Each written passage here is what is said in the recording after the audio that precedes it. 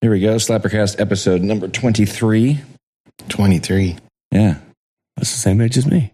That's the same number of chromosomes on my 23andMe. That you're missing? You're missing. All right. So we're going to be in Weston this weekend. Where's that? In Missouri. Just right south, or right north of Kansas City. Or south, depending if you're driving or sleeping in the back of a You're van. upside down. Yeah. We talked about it briefly on the episode where we're answering a question about favorite venues. We talked about it a little bit. I think it's the only time we've mentioned it at length, but we haven't actually talked about like how we first started playing there and things like that. O'Malley's, so, yeah, the Dungeon. So we play the Irish Festival there once a year in October, but we're going to be there this weekend, which for 2 nights. When was it? The first time we played there, was it at the pub or was it the festival? Pub. The pub? Yeah, we heard about the venue. Somebody had told us about Weston, Missouri, and I thought it was a joke. Didn't believe a place existed. Chat, I'm trying to rock. Yeah, somebody told me about the venue, and I looked it up online.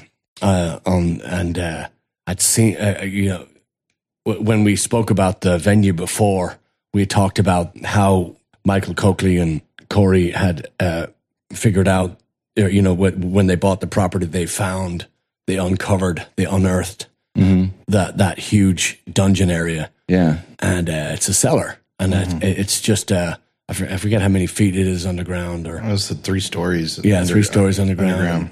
And it's there's no air conditioning. There's no, it's just, you're in a cave, but it's absolutely fantastic. And of course, with the just years of labor that they put into that place, just countless hours of that they've used to get the sound right and to get the stage right and whatever. So anyway, just long story short, before I get into any of that stuff, I heard of it and I saw the stage online. I couldn't believe what I was seeing. It's just that looks fun. We have to play there. So that's when we contacted Michael and Michael Coakley. And talked about coming up there, and he'd heard of us, believe it or not. So we had, Yeah, they're really up on all the Irish music. And I think they were involved in that newspaper too. Because didn't they used to do the Irish Awards there every year? Remember that newspaper we used to get at Molly's? Like the Irish American News? Yeah. What was it called? Irish American, I believe. Yeah. Yeah. So they used to do the awards every year there for like the best folk music and the Irish thing, or best Irish music album or best folk album and stuff like that. They're involved in that too. But and of course the Weston Irish Festival is pretty curated. They always bring in the best bands. Well, yeah, we get to play. Yeah, as well, Mike. Yeah, but Mickey Finn's used to always play there. And we kind of got into the festival the year that Ray passed away. Yeah, Ray Kelly passed away, and so it's kind of a big hole. But we had played there, I guess, so that's how we got into the Irish Festival. But a lot of our favorite bands that play this Irish music, like Screaming Orphans and Journey. Screaming Orphans Reeder are always there. Bob Reeder, of course. Damo McCarthy. Yeah, Damo and Barley Juice. Comic Town. Yeah, Chance the Arm. Yeah. My Fair Ladies. What's that other one with the fiddle from Kansas City? Fiddle. What's the band? The Elders? No, the one with the fiddle. They all have a fiddle. The guys that always come to the jam session. Oh yeah. Cam the Man. Yeah, Cam I Am. What's Flanagan's Right Hook. Flanagan's Right Hook. Left hook. How can I forget? Right hook or left hook? It's one of the two. I don't know.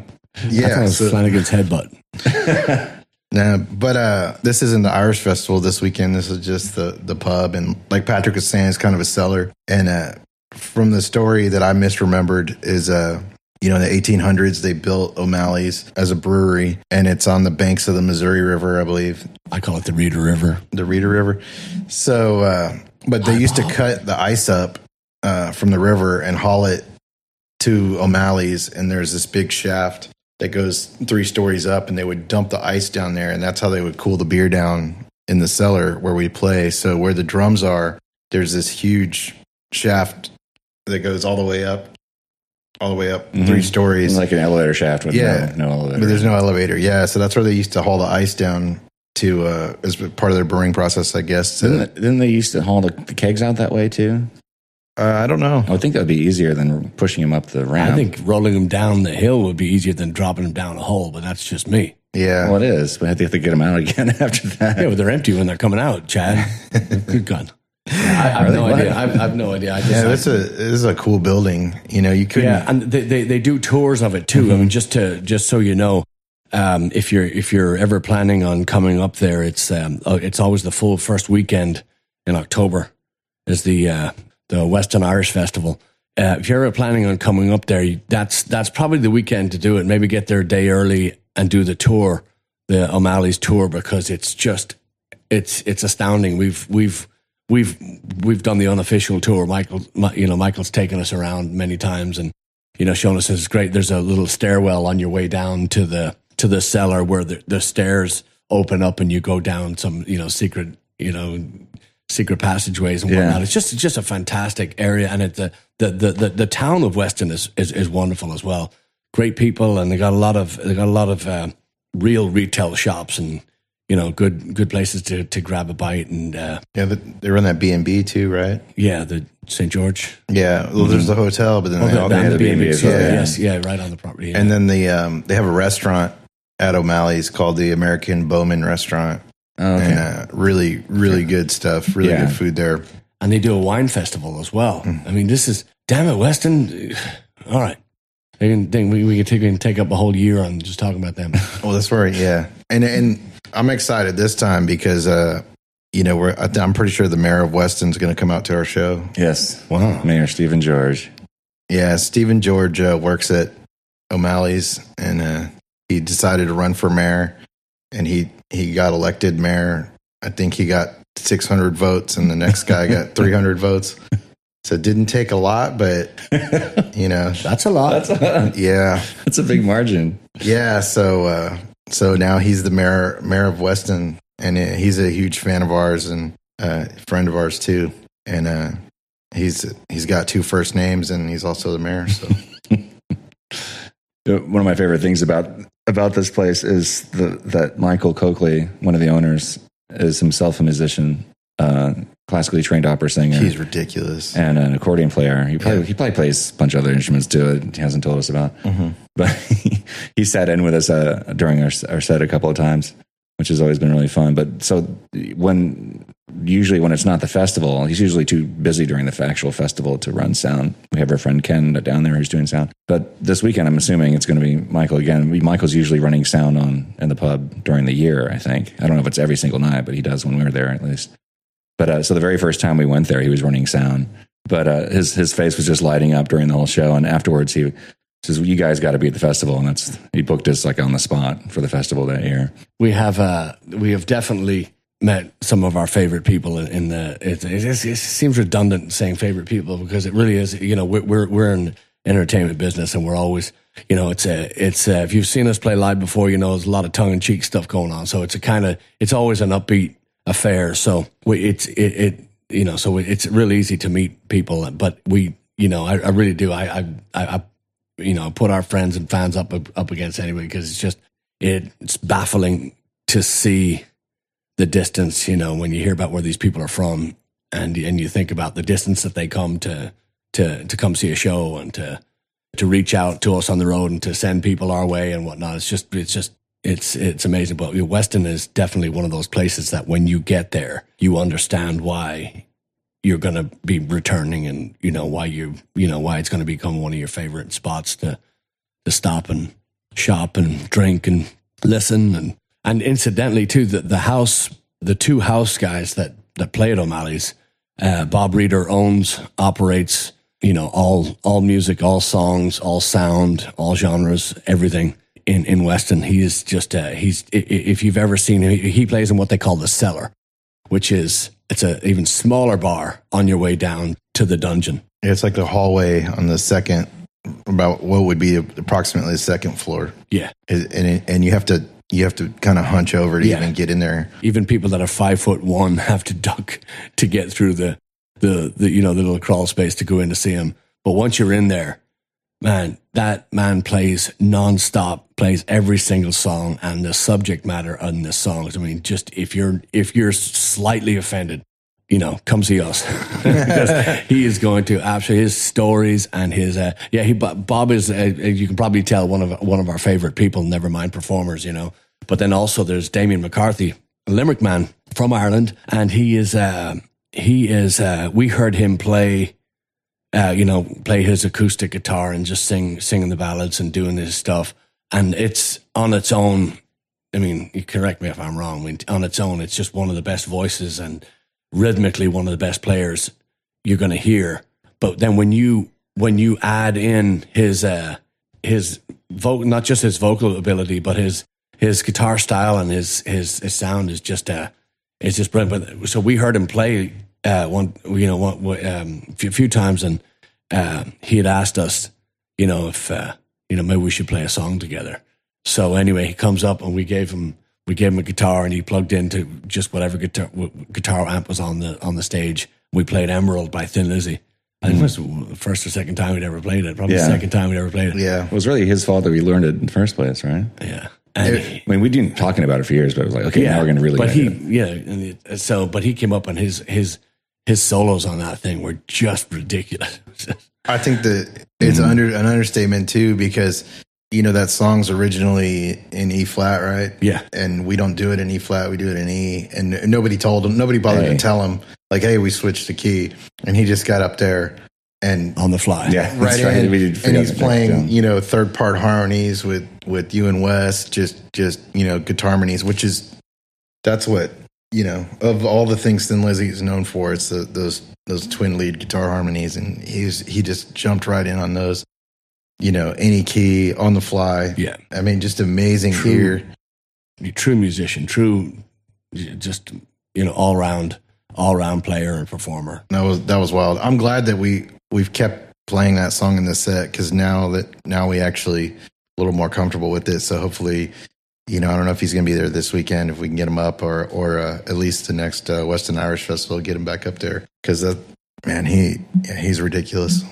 Yeah, so that, man, that's their I say just there, but that's their house talent. That's who is there all the time. You can catch them all the time. Yeah. And I, we've been to bars, and I don't want to mention any Dirty Nelly's name, on the Riverwalk in San Antonio. You go in there and there's a tired old piano player, and they're playing the same thing and the same joke and the same set and the same song and the same key and the same beat and the same, everything just rolls into one. You just want to take a nap. Well, that's not what happens at O'Malley's. Either stage you go to, any time of the day, those guys, even if it's a slow song, if it's a boring song, if it's the way they perform it is just, we've stolen a lot of ideas from them. So it really is. It's a treat. And then also we've also run into other friends of ours. Porrig Allen plays with McLean Avenue in New York. When we were touring New York as well years ago, I called him up. He had played with Derek Warfield and the Young Wolf Tones. That's where we met him initially. But I called him up and I said we had a couple of holes in the calendar when on our tour of New York, and I called Porrig, and within minutes had sent me back names and address. And these were live, people. These were venues that were actually booking gigs, and we took every one of the dates that he had sent us. And usually when you speak to musicians, they oh yeah, I know that. And, we get $100,000, every time we play there, and it's sold out. And you get there and it's a shoebox, and the pay is $1, and it's it's just everything that it's not. And Porrig's been through the Western Irish Festival, and then we've met all of Ray Kelly's cohorts, from all the bands that he played in, and we've met those New York crew, and of course the Screaming Orphans from Bundoran were playing their hometown in October, which we're thrilled about. So you meet all these people, through you're networking, and you're just on the festival alone, you'll see better players there than you're going to hear on any radio station, any TV show, and It's cool. It's cool as well to see, because we've met a lot of people who were playing with Derek Warfield, because he has a different band almost every couple of years or so, and we keep running into them again. Like that's how when we first met Porrig, is he came when it was Derek played at Brian O'Neill's. Yeah, he was Derek's guitar player, then later we'd met Patter Hickey, who was also playing guitar with Derek at a different time. And then we met the flute player. I can't remember the flute player's name. He played with Derek. Dan the Man. Dan, wasn't Luke? Dan Lowry. Yeah. And wasn't Luke Ward, didn't he also play with Derek? Luke played bass for him. Yeah. But Luke is an amazing bouzouki player. Yeah, and we saw him in St. Louis. We saw Dan and J.D. Luke. McGurk's. Yeah, where they had a regular thing at that place. And then Matt Mancuso from Mickey Dodgers. Is that their band now? That's their band now. Yeah. So that's the old band. That's the old band? Now they're Basket Case. What is it called? I thought they called it Mickey Dodgers. They were in the Mickey Fans, but then it's Mickey Dodgers. They called it Mickey Dodgers. Oh, I think he and Patter Hickey are doing. Yeah. Right, because initially when we first saw he came back with his new band with the original drummer and Matt himself, and Porg was playing with him that year.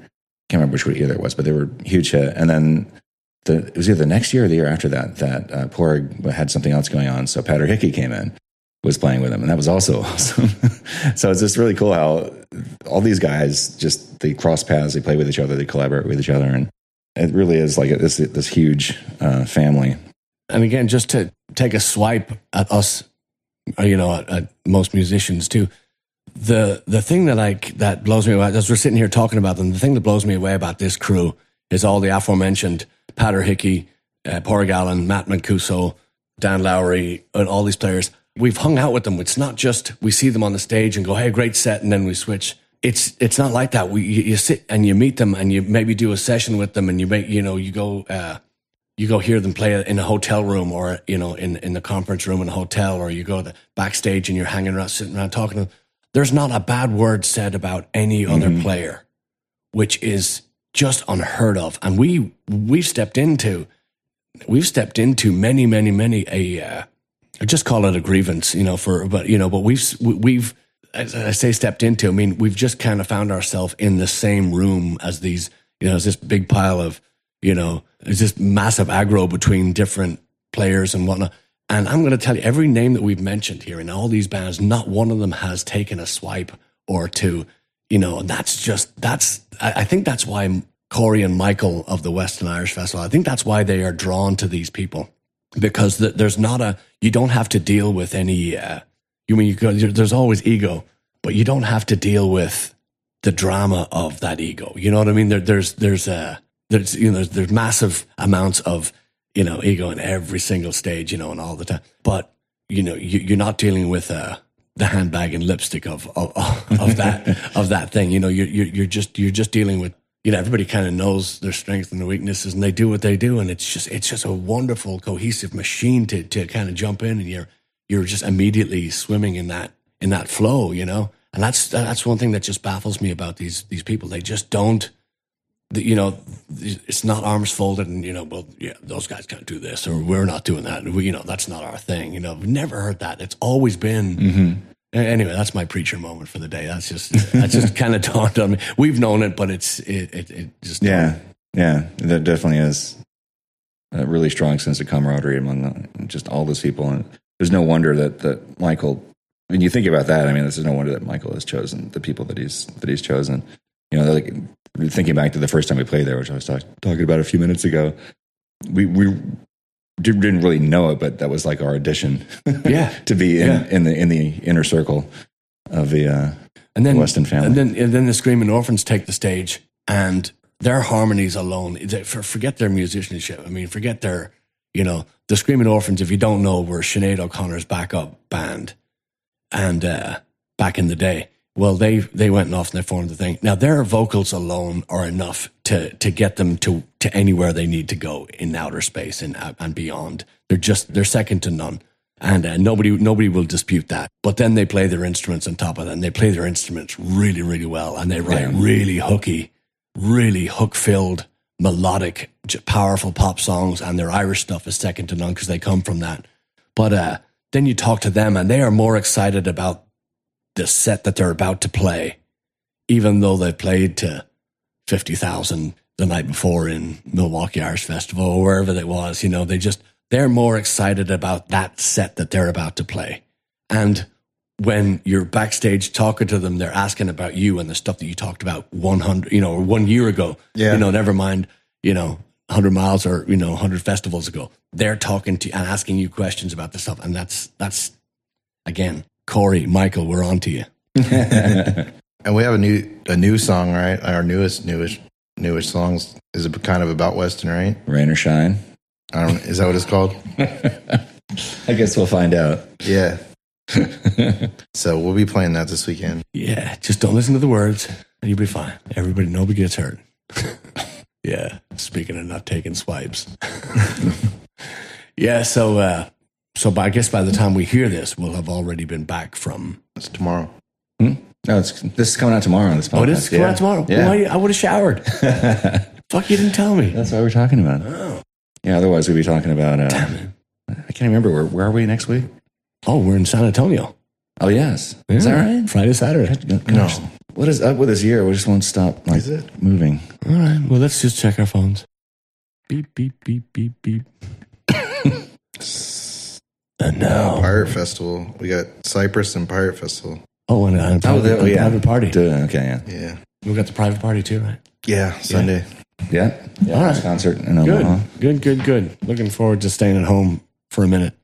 And incidentally, so you notice, you're saying to yourself, wow, there's a really, really, really wonderful new voice on there. Well, yes, Mike is joining us, and Wes couldn't be here. I think Wes has gone up to pick up another pickup truck.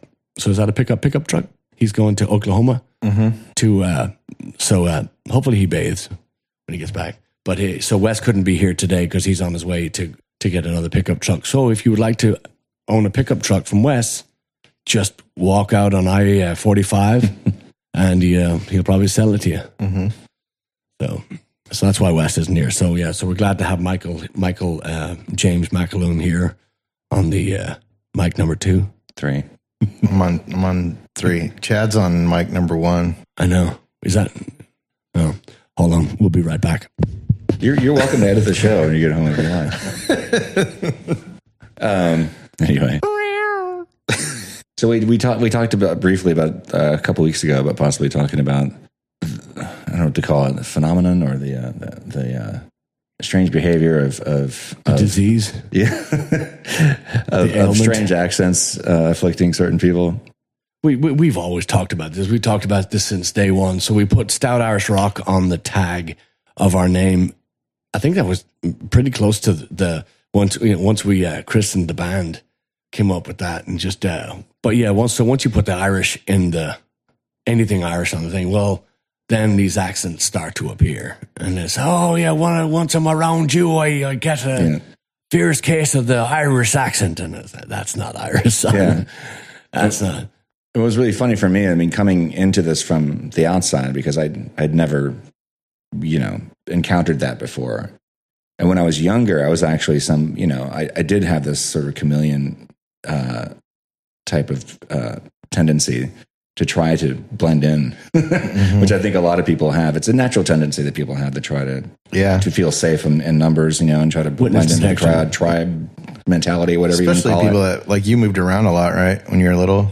Yeah, I did. So there was a lot of that going on. I changed schools every 2 years. Hey, I'm on the south side of Chicago. I'm one of you guys, I'm from New Jersey.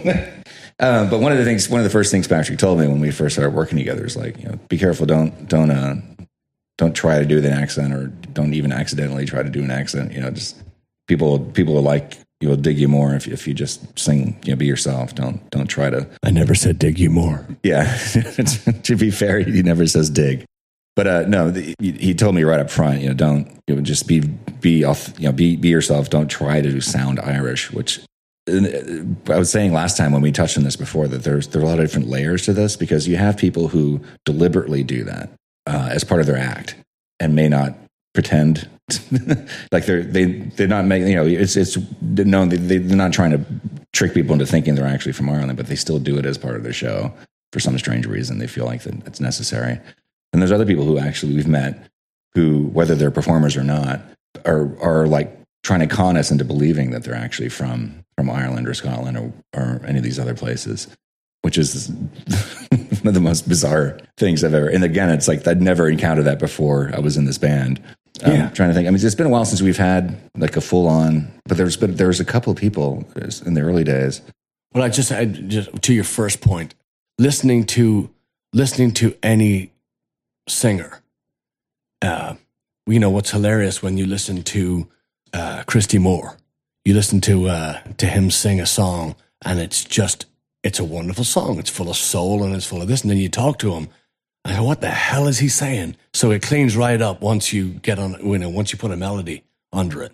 And then you hear them talk, and there's no way in hell that you just don't know where that voice is coming, where that sound or those accents or those words, those phrasings are coming from, because they can't put, I've heard it a million times. But then there's that, when you hear that one person who has one accent and then it completely changes for the song.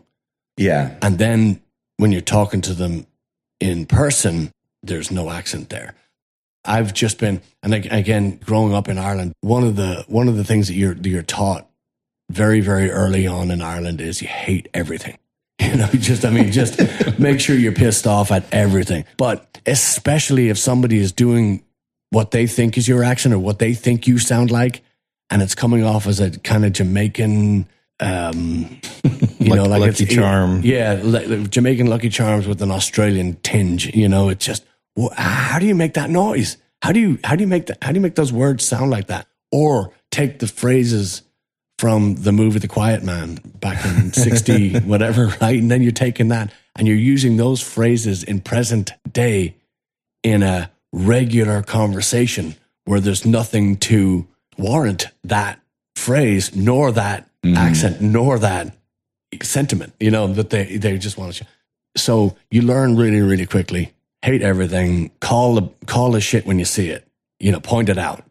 And it's never gone away. Yeah, anytime Bagora comes out, you just know the whole rest of the sentence is bullshit. I've never heard that phrase spoken seriously. Yeah. That's what the thing that cracks me up. There are the people who are just total cons, like trying to say, yeah, I'm from Tyrone or I'm from whatever, and they're not actually from there. They'll say Tyrone too. Yeah, that's usually a dead giveaway. Which is a good friend of mine. Things. So, yeah. And but then there's people who would just put on an accent for no reason, almost like Woody Allen's Zelig. You ever see the movie Zelig? Have you heard of that? Either of you guys? No. I've heard of it. Yeah, I never saw it. Well, he played a character who has this chameleon thing where he not only does he take on the accent, but he just automatically speaks their language and he starts looking like them. He just morphs into them. But we've met a lot of people who do that. They'll come up and they'll start doing this really strange fake accent, but it's like they're not trying to trick you. They're trying to blend in, or they want you to like them. It's a sort of this reflexive thing that they do. Yeah, like, oh, where are you from again? Oh, from here. wherever that we were. And that to me is really funny. They'll do it to me, and I'm not I'm not even from Ireland. We make there's no that's not a secret. But they'll come up and they'll speak to me in this fake accent, thinking that it's gonna they'll get to be one of the gang. Yeah, I heard a lot of the excuse of like, well, I just don't know a couple Jameson, and right. then my accent just comes out every time I drink, and like, no, yeah, it wasn't a surprise to me because my parents are Scottish, and I've seen people try to fit in with that or try to faking that accent for 60 years now. So like my mom, she came over here when she was little, and she can go full Glaswegian, but yeah, for the most part, she went to school over here, so she can turn it off. Yeah, and she sounds pretty American. Yeah, but I mean, with the Scottish accent, you almost don't blame. I mean, my dad even had to curb it because he went from working on ships to being in an office, and you just can't walk in there, and keep your Glaswegian accent. Oh, really? You wouldn't get by. Nobody would understand you. So he had to tame it down a little bit. Of course, I mean, he's been here for 25 years, 30 years. So the accent, 40 years. Fuck. Yeah. So the accent, I know that your dad had to speak. Is that a tone down from what? Oh yeah, is it really? Yeah. And if you see him watching Celtic or something, it'll go full on. It doubles. Yeah. It literally full on Scottish brogue. Yeah. It's clear your Uncle Joe is full on Glasgow still. Oh yeah. But he's not near as he's not near as concentrated as your dad's. Yeah, he's from the country. So yeah, he's from Airdrie. Oh, okay. So he's clearer. Yeah. But when your dad has a couple of pints, and when he's like, when he's watching, a good match, yeah, it's take a can of condensed milk, chug it, and then say the alphabet really, really, really fast. Mm-hmm. It's just there's nothing. There's not a discernible. I've spoken hours to him. Mm-hmm. Yeah, and that's something I've noticed too with a lot of people, like Patrick, whom I don't think he ever really had a really strong Dublin accent, right? I mean, yours was did, right? Right. I mean, you never had an accent like Steve-O or even some of your siblings had stronger accents than you. No, we're from the South Side. Yeah, but you do. and talking about how Mike's dad will sometimes. His accent will change or become stronger depending on who he's talking to. When I notice frequently when you're on your phone, like you're talking on the phone with Andrew, your brother, yeah, or Sinead or Reed, or whoever it is. All of a sudden, there's not different, but it's like an enhanced version of the way you normally talk, where there's more Irish slang that you don't normally use. Exactly, that's the thing. Like head, your slang never leaves. Yeah, it's funny, but not to. And you don't consciously steer away from it. Now, remember too, I worked in, I've always been in the service industry, before the band. So you cannot, like your dad couldn't have been a waiter. No. I mean, unless they're serving, joke items, you know what I mean? Because you can't take that seriously. You just can't take that in your full on. Yeah. Because he would have adapted had he been but working on the ships, there's nothing PC about the ships. There's nothing, it's going to be out, it's going to be rugged, it's going to be, mm-hmm. and the same thing, so when you come over here, you have to leave beside, some people ditch it for good and they'll be 100% American accent by the time they're, finish orientation in their first job, Other people will compartmentalize their not on purpose, you just don't do it, but then you're talking to, your brothers and sisters and you just have to, you don't have to. I mean, it just naturally either pipes up or it doesn't. Right. And my family has never been one to say, "Oh, you sound very American. Oh, Jesus, where'd that happen?" They've never been like that. It's always because we've always been. My mother's from Michigan, my dad's from Ireland, so there's no, there's never been a. But you go home and your friends in Dublin. I mean, as Irish or as American as I sound over here, you're 100% American, even if so. But it's fascinating to me. Like Patrick has a big family. How many? 114 of us. 2 brothers and 4, 5, 8. There's 8 of us all. There's 8 of you, yeah. And you all have varying shades of accents. And obviously Cormac, who's lived in Dublin his whole life, right? Yeah, that's what I mean. He's got one of the stronger accents. Sinead's got a strong accent. But you and your sister Mary and Andrew. Have slightly less, really hard to detect accents, I think. But so it's interesting to me that I think part of it has to do with where you were born and you moved around a lot. Obviously, you all lived in California for a little bit. Yeah, I don't remember. Yeah, when y'all were really young. Yeah, and again, we don't notice, so it's have to believe that you're telling the truth, Chad. Well, it's if that's your real name. Yeah, like with a lot of accents, it's probably more noticeable to people who are on the outside. But that, like I was saying, there's so many layers to this that it's interesting to me how some people will lose. You look at it 2 different ways. They're losing an accent and they're gaining an accent when they move somewhere else. And some people seem to do it faster than others, and some people never lose that and never lose that accent. Even they live a different place their whole life. There's so many Irish pub owners and people we've met over here who've been here 40, 50 years, and they still talk just like somebody who lives back home. On the other hand, we've met, like, I can't remember his name. There was that Italian fellow. Right. Giuseppe. No, there was that Italian guy, the drummer that we met in Cork. Oh, yeah. Who had been living in Ireland a few years, and he had completely lost his Italian accent. He sounded like a local. Yeah, I think it's different, too. I noticed that with the soccer players. There's a Celtic just signed this new soccer player. And he's from Africa, but he learned English in Glasgow, so he's got a Glaswegian accent. And it's so funny, but I think that it's different if you come in from, I think he was from like French Gambia or something like that. And so if you come from speaking French in Africa to learning English in Ireland or English in Scotland, you kind of pick up, and even, they bring players over from Japan and stuff, and it's so funny. It's just the funniest thing to me to watch the interviews with these kids, and they're 22 years old, and the only English they learned was in Glasgow, and I'm just like, oh my God, you're ruined.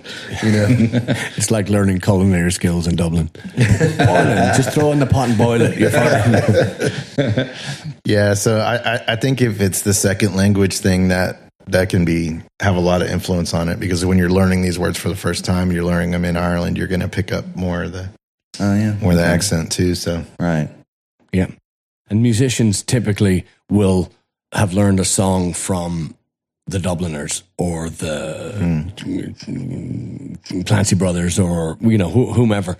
But at the same time, they don't sing with it. If you're listening to Ronnie Drew or if you're listening to him sing a cappella, probably you're going to hear the Dublin accent. When you hear them sing together, it's not a very Irish sounding accent. It's just it's one of those neutral. And that's a dead giveaway too. With listening to, because it's funny that a lot of people kind of take this for granted, but a lot of the bands that came over in the British invasion, they learned what they did by mimicking American rock and roll. Mm-hmm. So they're singing with an American accent, which is, a lot of people forget about that. The Beatles don't sing most of the time, and they don't sing in their Liverpudlian accent. The Rolling Stones didn't almost never use their accent. I think Herman's Hermits do, and you see where that got. Right. Yeah, so there's some singers who have a really, really strong, like Billy Bragg as an example, he never lost. He's got that really, really thick Cockney accent that he sings with. Robin Hitchcock the same way. But so there is Jay Giles. Yeah, but it's funny how I think people who are coming over from those countries can get away with sounding American, but when Americans start trying to put on a fake European accent, that's where things just start sounding wrong. And I don't know why it seems kind of unfair, but that is. There's very few exceptions to that. I mean, I know that when Green Day first became popular, that people were talking a lot about how what's his name, the singer, Billy Joel Armstrong. Yeah, he was singing and kind of this kind of a Sex Pistol kind of the Clash kind of accent, but people kind of gave him a pass, like whatever. He just said that's just the way I become more comfortable singing. Yeah. So there is and I understand, because I've heard people do, like you're saying, people who they'll learn a song by the Dubliners, and they just kind of by default wind up mimicking the accent that they learn the song. That's the only way they've heard it sung. And I know for I'm singing a Bowie song, but who Bowie very frequently will put on. He does have a London Cockney accent, but he'll play it up sometimes for fun. Mm-hmm. So when you're singing Bowie, it's really tempting to just do that. Mm-hmm. If you're mimicking, but that's where the challenge comes in, I think, for a lot of people, including myself. I think it's a better exercise to steer away from that and try to make a song your own. I think there's more. You're going to learn. You're going to learn more that way in the long run. For sure, it requires a greater effort, but I think it's worth it. So yeah, the grievance is when people, it's one thing to learn a song that way, but then when people start lifting the jokes and the patter and the stuff between the songs, that's when it's just grating. Yeah, and people can see through it too. At the end of the day, they can't tell, yes, you are, no, you're not, from there. It's just it's a boring charade to have to and it's boring for us too, because I don't tell people I'm from Ireland. I don't, the Stout Irish Rock thing ends up being,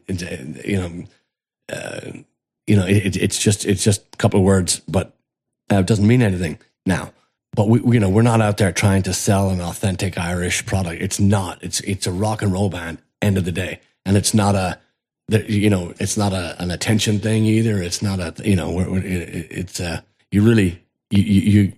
my opinion, you got to go back to a drawing board if you need a crutch like that to lean on to get your. Yeah, you're just like you say. You're not helping yourself. Yeah, by leaning on it. But it's heartbreaking to me sometimes to hear, because I understand why people. Well, there's, like I say, there's two different reasons. Like, you're singing a song because you think that's how it's you're supposed to be singing it, and there's people who have this weird fake accent all the time because they just want to be accepted, and it's exhausting, talking to these people sometimes. But I feel for them too. It's like, man, just be yourself, I don't know how to get through to these people sometimes. Of course, you don't bring it up. Like, let's have a heart-to-heart right now about your accent. Rub his belly. So, because like I said, there is this natural inclination for us to want to do that, but there's times where it just, I don't know. It just. I've never wanted to do that. If I could mimic anything, I'd want their vocal range. Right. Do you want to sing like something? Yeah, I want to sing like Freddie. I want to sing like Elvis. I want to sing like. I want that range. I want that timbre. Yes. That vocal timbre. Do I want to sound like Mick Jagger? No, it always sounds like he's chewing his lunch. I want to. I want to eat. Yeah. I want to give the best performance and do the. Yeah. Sing the best way you can. So. Right. At times, obviously, people will naturally acquire an accent over time. But it's usually an unconscious thing. It's just when people, even some people probably do it, they're forcing an accent. And they probably don't even realize that they're doing it sometimes. I think there's that too, but it's a bunch of different ways it happens. I do that all the time at the Mexican restaurant. Yeah. Hey, Senor Mike. ¿Qué pasó? Hey, Holmes, fajitas, bro. Yeah, man. Fajitas bang. Yeah. That's why we never take Mike out to eat. I want to speak to the chef. This is Pizza Hut. I want to speak to the chef. Don't tell him about when I went to Panda Express. Yeah, God. All right. So, I think that about wraps it up this week. Is there anything else we wanted to talk about? Yeah, if you're coming on our Ireland trip, tell Hammond that you're thinking about it, and we'll put you down. And like we said, we're going to be in Weston, Missouri. If you want to come up and take the tour, Mike's going to be giving the tour, complete with Mike facts. Sure. Yeah. And we have been live streaming our shows on Facebook these past few weeks, and it's been a great hit with our followers on Facebook, our fans and our friends there. Yes, especially Jason Gadram and all the crew up in Logan. That has been tremendous. Just let me point out, if you have time, go to your Facebook page and look up Policing Our Community and just watch it for a few minutes. Just watch them stream live. It's the funniest thing you're going to come across. It's a small town in what state is it? Illinois. I don't remember. Don't look that up. Don't look that up. But yeah, we met them online. Grindr? No. One of his followers said, "Hey, this guy's playing your music on his live stream. You should go." Something like that. Yeah. Well, I spoke to Jason then. Yeah. Who's one of the police officers. I think he's the main. But just so you know, these guys are not only protecting their community and filming it, but they're adding the best humor you're going to come across. It's just it's second to none. So we met those guys online and spoke to them a few times, and they've been tuning into our live streams and sharing it with their friends. So it went up from 2,000 and 3,000 up to 8,000, 9,000 views in that evening. So we're extremely grateful to our friends up there. But like Chad was saying, we probably won't have the reception in Weston. We're going to try, if we can, because it's down in the cellar and there is no cell reception down there. But they do have Wi-Fi, which I don't know how. It depends on how well the Wi-Fi is working. But if we can't live stream, we're going to record it, as much of it as we can. And probably maybe on the GoPro or something. I don't know. And then we'll broadcast it the next day. Yeah, the live streams have been really cool, and like you were saying with Jason Gadram, we were playing at Moe's a couple weeks back in Katy, and Chad streams the shows on his phone, and I kind of have my phone back behind the kit, and I just kind of keep an eye on it, like to see if there's any requests or make sure it's still going. And we were playing, and initially we thought that the stream went down because there was bad reception. Yeah, there was kind of crappy. And it came back, and then I'm watching, and all of a sudden I just see the numbers jump up like crazy, like we'd never seen before. And then Jason Gadram's in the chat, and all his friends from the Policing Our Community. And so I told Patrick, I said, "Hey, Jason's here. He brought a couple thousand of his friends." Patrick gave a shout out like from the stage, and it's weird because we're playing a show and we're playing it for the people that are there, live in front of us. But then with the streaming thing, there's another audience out there. Yeah. And he gave a shout out, and on Facebook, you see like all the little thumbs up and the hearts. Mm-hmm. And as soon as he gave a shout out to the police and Jason, the chat just blew up, and we were like playing a song, and I just see my phone like flipping out over here. And it was such a crazy, it was like playing in front of a stadium and having the stadium go nuts, but it was just me, and I was the only one there. Yeah. But I felt it. I felt like, wow, this crowd. And it's weird because we kind of talked about this before, when you were a kid, or when I was a kid and you started playing music, you'd dream about playing on MTV or playing, these goals you had for music, and how, there wasn't live streaming on Facebook, even 10 years or, 15 years ago when the band started, that wasn't around, and there wasn't this kind of instant interaction and stuff like that. And it's really crazy because if you would have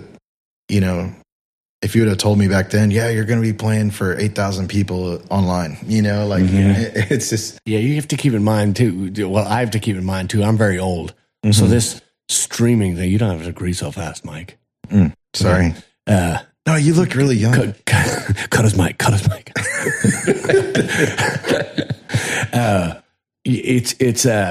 It is really old. I mean, it is really, I feel really old because the online thing and the viewership and the streaming and the thing. And then, but I can vouch for you when, because I know that very moment when the phone blew up, as you say, because you were actually smiling, which is, if you've seen us play before, Mike smiles when it's, when it's home time, or it's, no, seriously, but it was palpable. I mean, that moment was, I knew what was happening. Mike's behind me, and, not like in the video we made, but in the, on the stage, and it's just, you can feel it. You can feel what's going on. And that was crazy.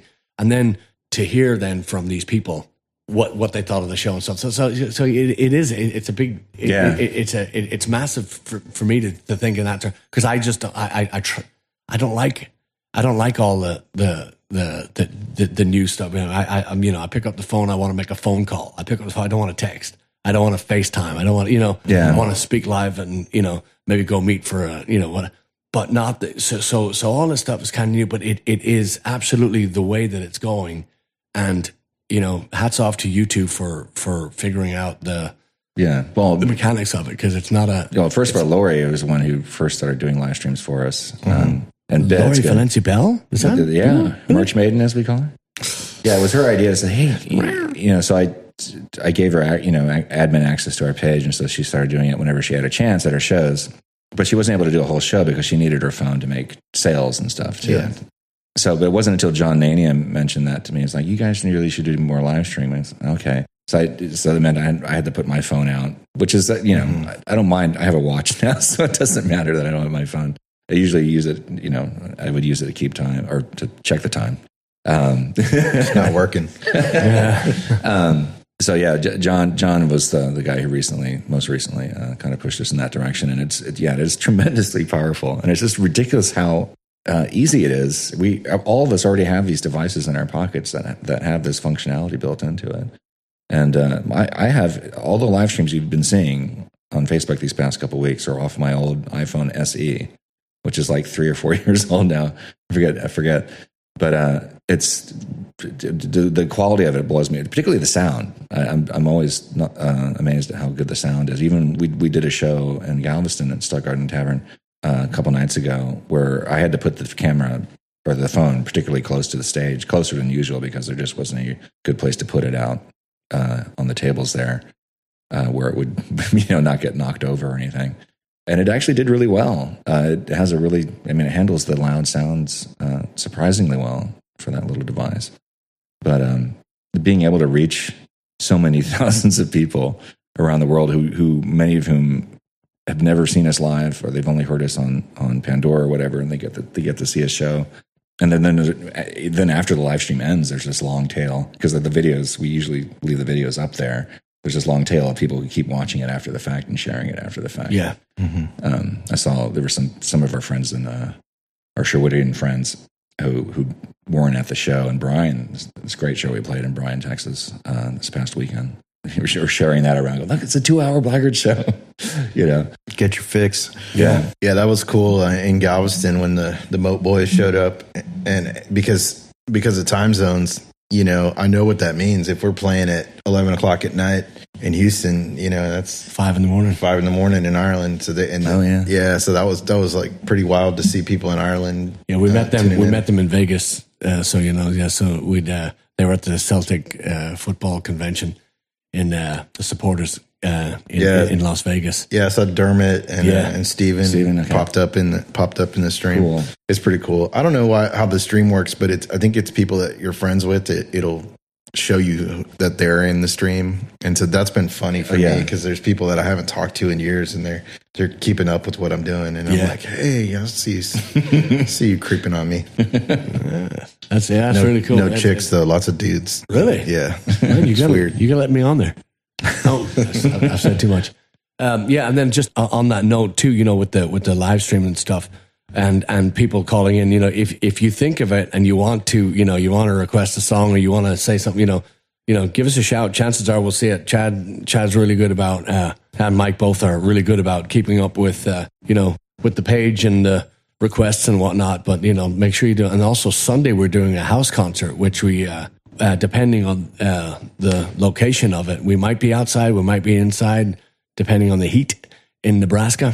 But we're, that's another one that I'm pretty sure, judging by the last time we did the house concert there, that might be the one to check in on Sunday.